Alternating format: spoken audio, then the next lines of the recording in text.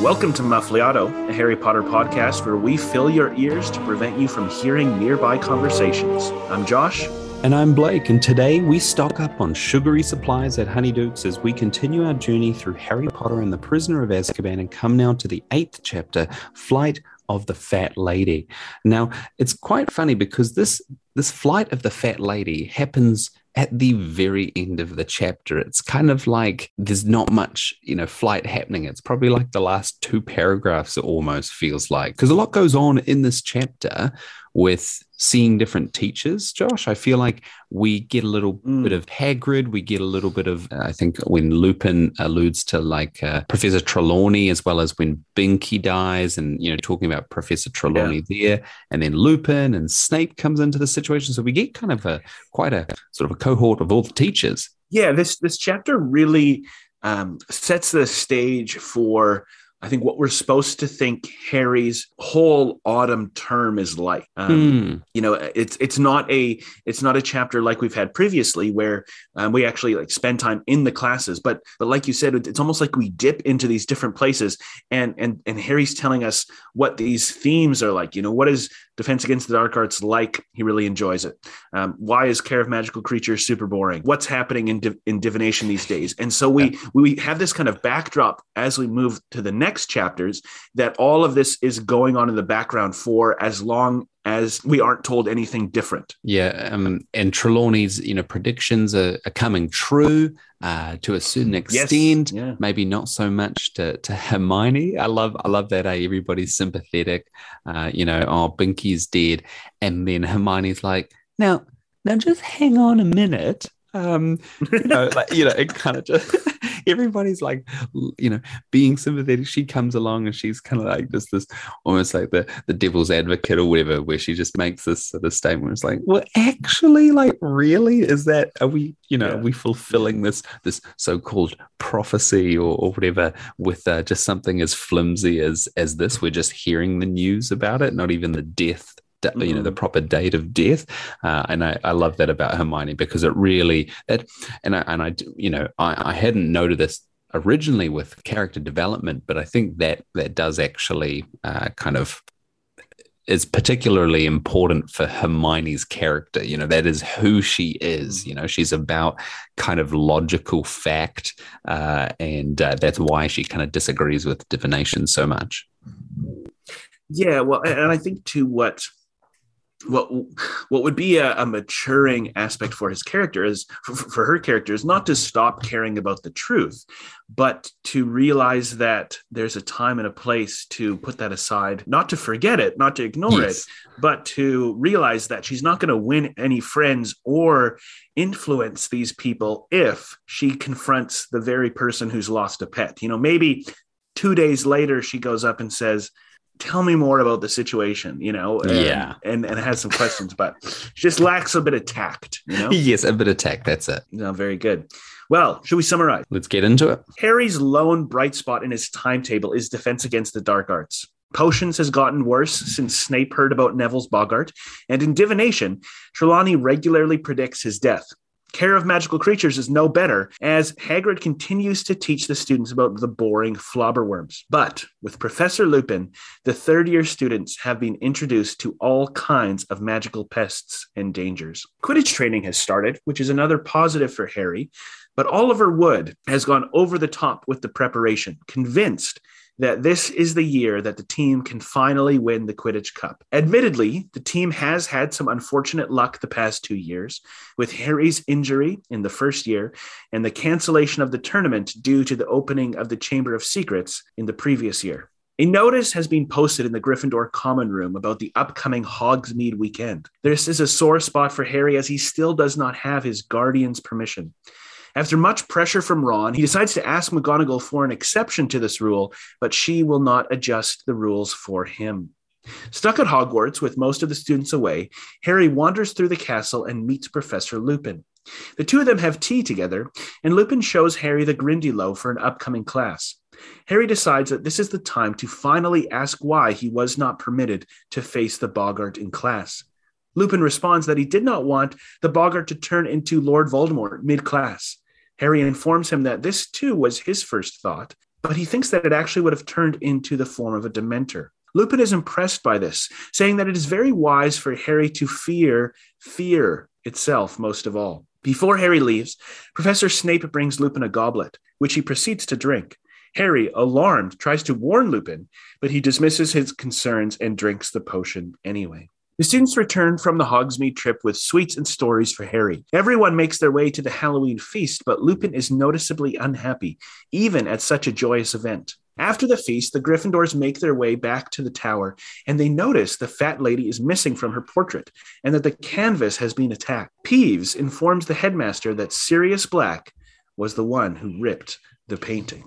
I just think, coming back to Lupin inviting kind of Harry in for tea, I just find that so funny, what Harry would have been feeling at that moment, to be like, okay, like he's wandering around. He's just trying to he's alone. His friends are at Hogsmeade, and then a teacher invites him in for tea. Now, mind you, this is a great teacher that he likes, of his classroom. He loves the actual class. So it's probably not as bad as, say, Professor Trelawney inviting him for a cup of tea. Oh, could you imagine? That would be really Professor Trelawney would try and read the tea leaves, yes. right? Yeah. She would slowly just reach over to his empty teacup. That's right. She would have definitely ulterior motives in inviting Harry for tea. He's like, I can get him to drink the tea and then predict what will happen next. Yeah, I think if I had to have tea with a teacher, Trelawney would be at the bottom of the list. But Lupin, it's quite an interesting experience for him. And there's a lot of stuff that happens, obviously, as you noted there in the chapter summary, but just with Snape coming in with the potion, but then also, explaining creatures and things like that. And I think it develops that Harry-Lupin relationship and getting ready for the sort of the Dementor lessons that's to come, yes, which is pretty cool. But yeah, Harry's a bit of a loner this chapter. Yeah, it's something where with the whole Lupin relationship, this chapter is fundamental and necessary for the Dementor lessons to make any sense later. There's already this relationship that's being built, and we'll find out much more about it later on. But this really sets the stage for why would Harry go to Lupin about the Dementors? Yeah, exactly. And it's like someone he trusts, right? Like you got to think back a year, and if, say, Dementors and all this was happening with older Gilderoy as the teacher of Defense Against the Dark Arts, but like Lockhart had no reputation with Harry in that way. Like Harry wasn't impressed by him, so why would he approach to get help from someone like Lockhart? He'd much rather go to McGonagall or someone like that he actually respected, kind of, that had talent. Yeah, I was just thinking of that, Blake, and I was thinking, who would he go to last year? Because as much as he respects McGonagall, it's definitely not a warm and fuzzy relationship, except when he's holding the Quidditch Cup. McGonagall wants one thing and one thing only, and that's Quidditch glory. But I'm thinking, maybe he would have gone to Hagrid, and Hagrid would have been like, well, Harry, you just got to hide from the Dementors.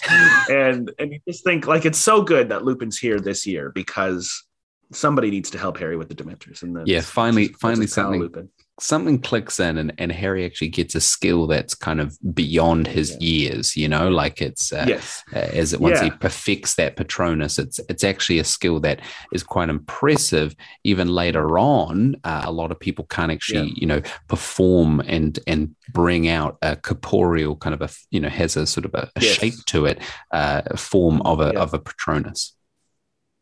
Yeah, and arguably, once Harry learns his Patronus he could leave Hogwarts at this point, because he only uses 2 spells, Expelliarmus and Expecto Patronum. Yeah, his education is over. In 3 years, he's crammed all his magical education he'll ever learn into 3 years. And if that's not efficiency, I don't know what is. That's so true. 2 spell. He's like a 2-spell kid, right? You've got the this wonderful spell that can just do all. Expelliarmus, like it can kill Dark Lords. It can get others wands. It's great at disarming and many other things. But then you've got this other spell which makes a pretty animal, as well as is a defense against one creature. Yeah. So there you go. So true. Yeah. I mean, it Very could good. also send Well, messages, though, can't it, Josh? Like yes, the which Patronus. it can. Yes. Yeah. So Yes. there you go. So that's Can send message. another Although benefit. I don't think we ever see Harry doing that. No. We see Hermione doing that, and Harry and Ron are both amazed. Yeah. But yeah. Anyway. Like you already mentioned, Harry's a bit of a loner in this chapter. And in this chapter, I think a key theme that could work to kind of summarize things would be solitude and solace. Beautiful.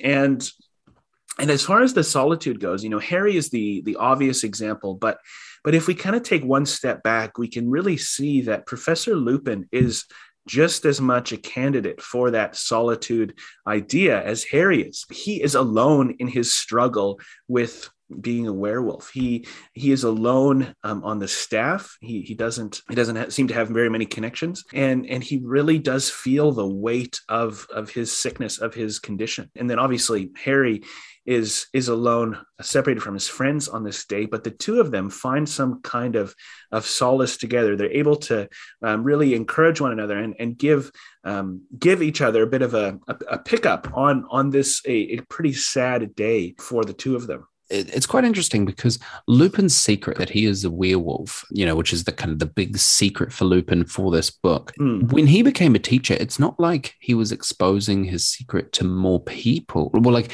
it might have been a few more people, the teaching staff might have changed since he was a kid, but back when Lupin was younger, he was still taught by a lot of the teachers that are still remaining today. And so, it's not like he would have been able to, or Dumbledore would have been able to conceal the fact that he was a werewolf and had this kind of, so-called like almost disease where he becomes an outcast.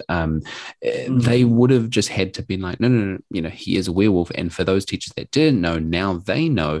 And all of a sudden, it's like he can't kind of have that normal working relationship with the other teachers. There's this sort of thing in the way, and as you said, now he, like Harry in this chapter especially, shows his kind of like loneliness. He's sitting in his office, and not that would be uncommon sitting in your own office, but it really highlights the fact that he's doing things alone. He's not in the staff room as such. He's kind of just doing it by himself, and so when Harry and him meet, it is a kind of a nice friendly meeting. Like it's something that they both probably get rewarded from, because Lupin gets to experience his best friend James, and Harry gets to kind of start to have a bit more of a relationship with someone who's competent at Defense Against the Dark Arts. Yeah, definitely. And I think too with this whole Lupin as a teacher thing, coming from someone who really admires the character and thinks, great teacher, favorite teacher, probably my most liked character in the whole series. It's a situation where you really are conscious of how J.K. Rowling has made us, the reader, to feel a certain way about the situation. It's made us think that it's outrageous for anyone to have an objection that a werewolf should be teaching at a school. When if you actually take a bit of a second look at it, you start to think, Snape is definitely prejudiced against Lupin particularly, but he probably raised some valid points about a werewolf teaching at a school. Yes. Very valid. But we're kind of conditioned. Yeah, we're kind of conditioned to think, because Lupin is this incredible example of a werewolf who still has so many parts of his life that are not affected by his condition, that he might be an exception. But sadly, we see at the end of the book that there comes a time where he is unable to control what's happening. And so there really is this is a risky move. And I think, again, as the reader, we are meant to feel some almost only empathy for Lupin and kind of drop our guard to the raw facts of how serious this condition is. Yeah, and Rowling does a great job with that. And this leads, obviously, as we've been talking a lot about Lupin, leads into the character development side of things, where we do see Lupin a lot in this chapter, where we actually get kind of a inward look, and as we've been discussing, and just it's really interesting because when we look at someone like Severus Snape, who despises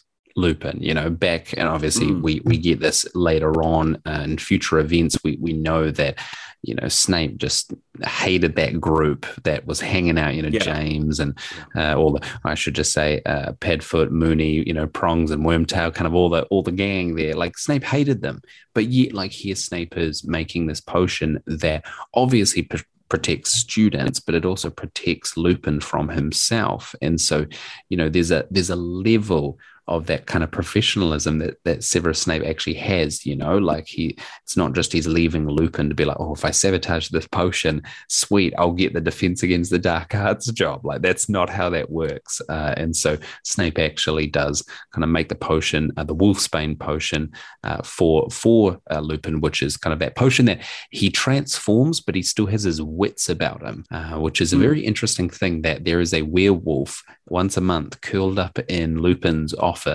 as kids are sleeping around, and walking between, classes and stuff. It's just very interesting. Yeah, and I think this is probably as good a time as any to talk about the key element in Dumbledore's plan is reliant on Professor Snape.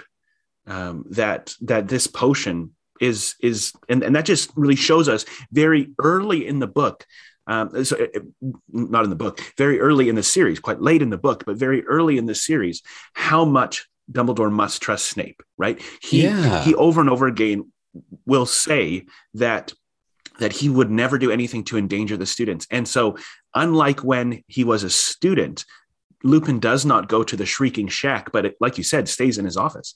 And so this potion is so powerful, and what we're led to believe so complicated that so few potion masters could do it, that Dumbledore really does place the safety of the entire castle in Snape's hands. And that just gives us a really early look into the kind of trust that is felt between the headmaster and Snape. Yeah, if he can trust Snape that much, he really has put his trust into Snape's kind of conversion as back from I think conversion to the dark arts. Yeah, and I think this is really important because I'd say without a doubt, Dumbledore is more concerned about the safety of his students than he is about his own personal safety. And so for him to put this on Snape's plate is really the highest thing that he could do. There is no greater trust, because Dumbledore is certainly concerned, and we even see that later on when Snape is headmaster, and we see those flashbacks of Dumbledore making him swear to protect the students. And beyond loyalty,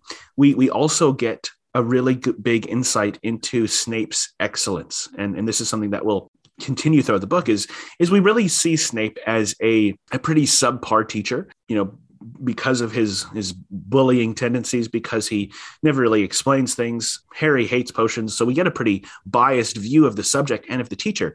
But there's no doubt that Snape is a master at his craft, which we start to see here. And Lupin has nothing but good things to say about Snape, the potion master, later on in the book. Yeah, a genius man does not always make a great teacher. There's other things 100%. Involved in teaching. You could probably have a teacher who has mediocre knowledge of something, but if they teach well, and they know how to connect with students, I feel like that would be fine. Obviously the best is have the knowledge and the teaching ability. Sure. Clearly, if it was a Slytherin's only class, I feel like Snape would loosen up a bit and actually be a good teacher, maybe. But as soon as bouncing off the walls like Gilderoy Lockhart. Yeah, imagine that, eh? Like all of a sudden, some Gryffindor walks in to be like, Professor, someone's needed or something, and he just turns to back and be like, to his kind of reclusive 394. Yeah, exactly. And then he leaves, and it's like, all right, guys, let's go. Let's put this in. Let's make this potion. Yeah, that would be a bit funny. So Snape is a very, very talented potion maker, and I feel like probably one of the best, because this is not a potion that anyone would just willingly attempt, because it has such life and death stakes in play here. Yes. Yeah.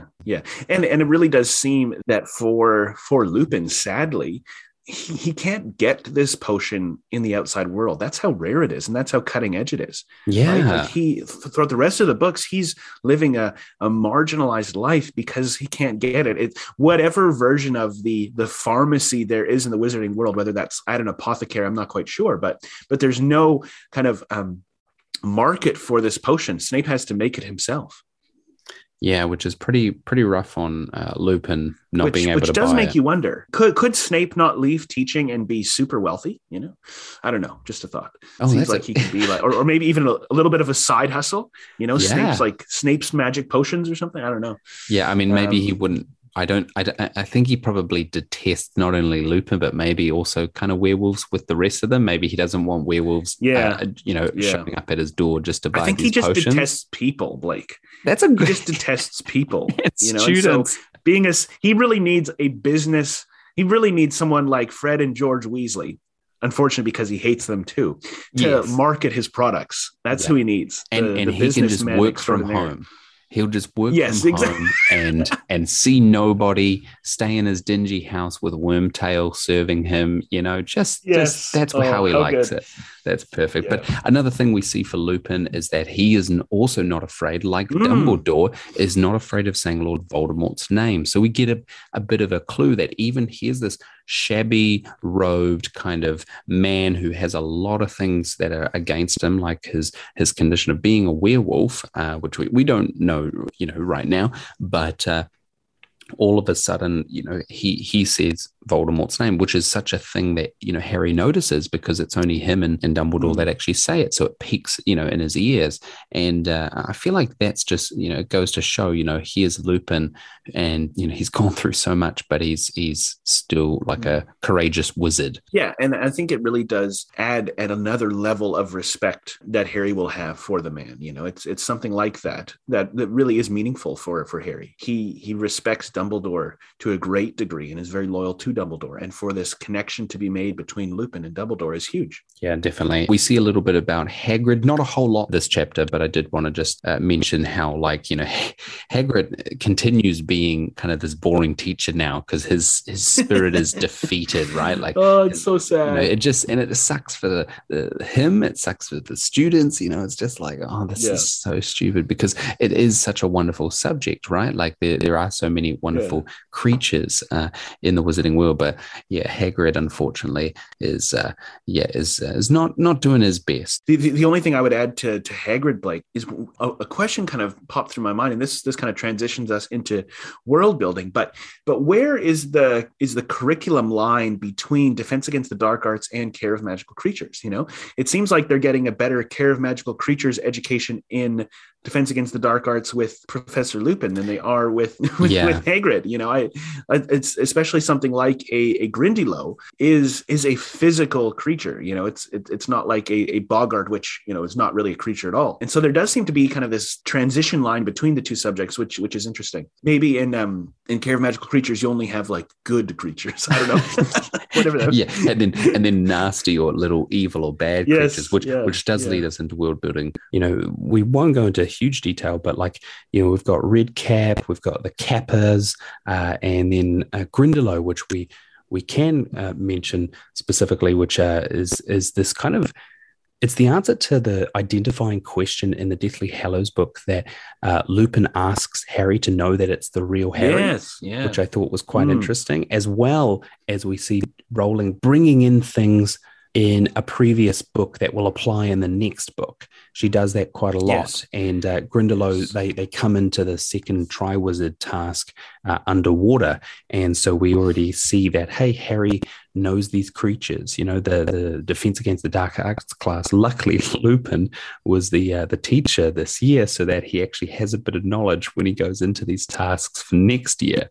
Yeah, and I think too with his chapter, this is probably the main literary device, other than some foreshadowing we'll talk about, is this inter-book connections that we see throughout the series. But just the fact that in a random kind of first third of the book chapter in Prisoner of Azkaban, there's a connection to the next book, and then finally to the last book is just really great. And I think the reason why people keep coming back to these books for rereads is because there are so many connections that are made, and you really do get a better picture as you read them. Unfortunately, Blake, Harry won't really remember exactly what Lupin tells him about the Grindylow. And so as far as the hands being the weakness, right? Lupin just makes a comment about the Grindylow's fingers being strong but very brittle. Trick is to break his grip. And Harry unfortunately does not remember that when he's in the second Triwizard Task, but at least he has had exposure to it and recognized and you know what? I think it would be a wonderful moment in the class. Like it's almost like Lupin giving him inside information. So then say that next lesson, they show up, he goes, hey, is there anything, what is a Grindylow or something like that? And then Harry puts his hand up and Hermione's got her hand up. And once again, Lupin picks Harry over Hermione, and Hermione's kind of sulking to herself. And Harry's like, well, it's a water demon. And the weakness is kind of in the fingers. And, if you exactly. break the grip. And kind of Lupin must just roll his eyes being like, yeah, well, I told you that yesterday. But yeah, so that's quite good.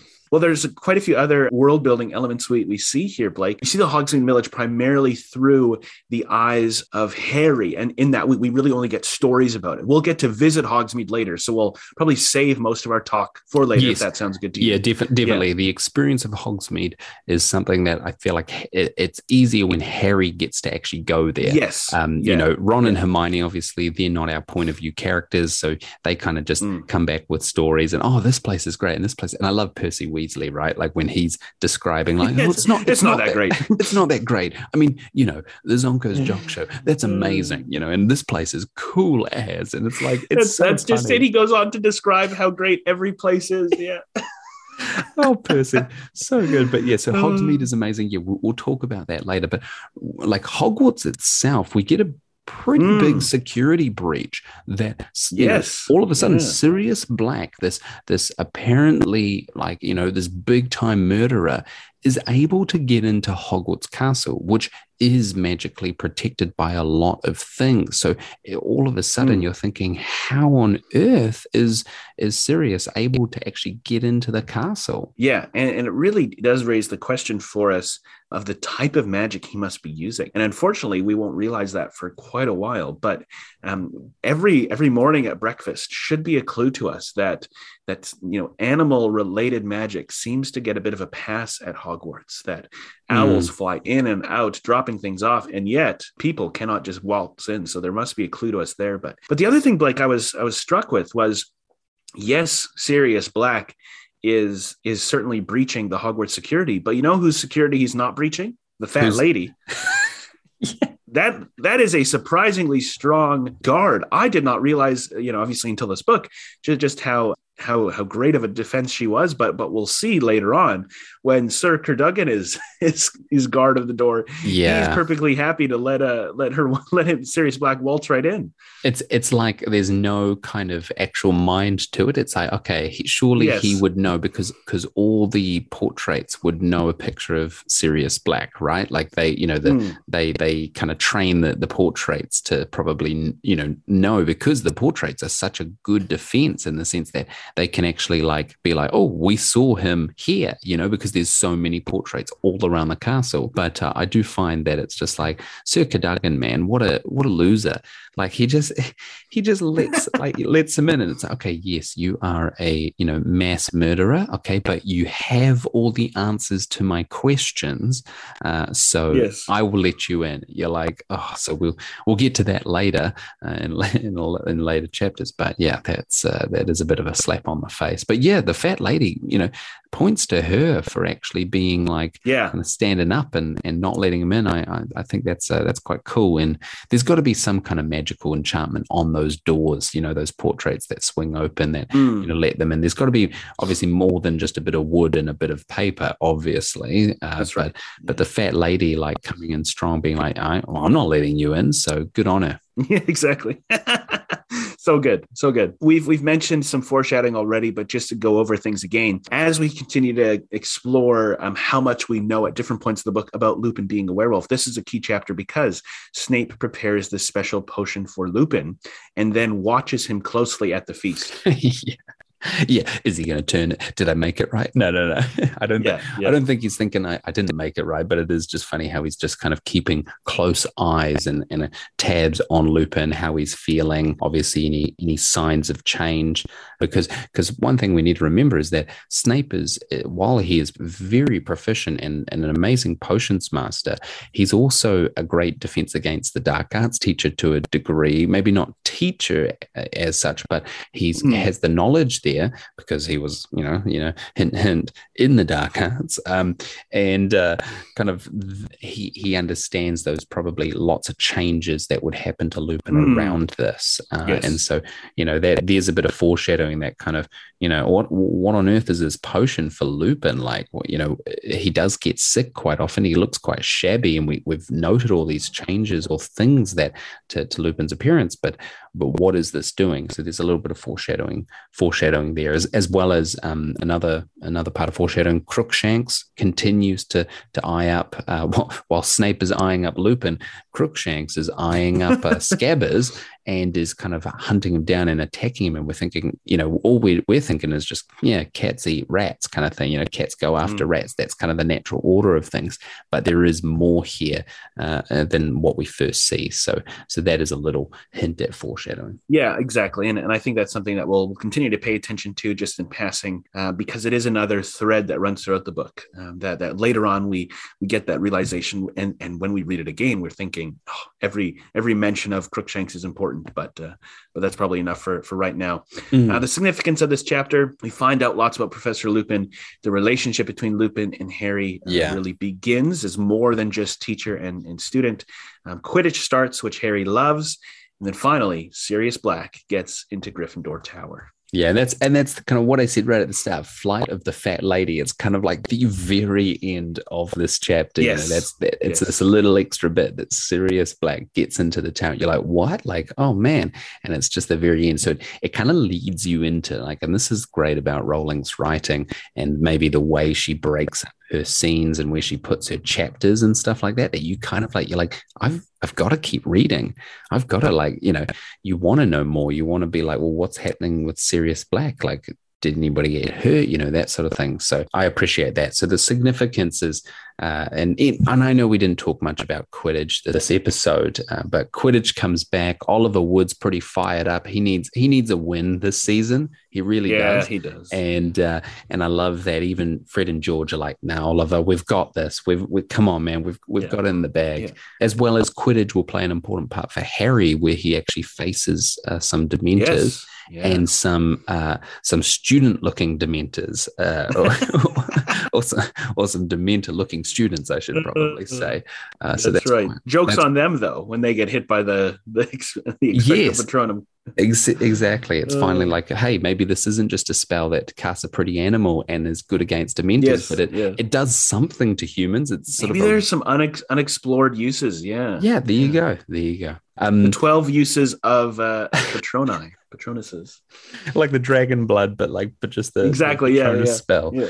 Oh, that's good. Thanks for listening to today's episode. If you're an Apple user, don't forget to leave a rating and review. Your support helps keep the magic alive. You can send us questions on our Instagram or email, mufflyauto@gmail.com, or use the form on our website at www.mufflyautopodcast.com to continue the adventure. Join us next time as we discuss the 9th chapter of Harry Potter and the Prisoner of Azkaban, Grim Defeat.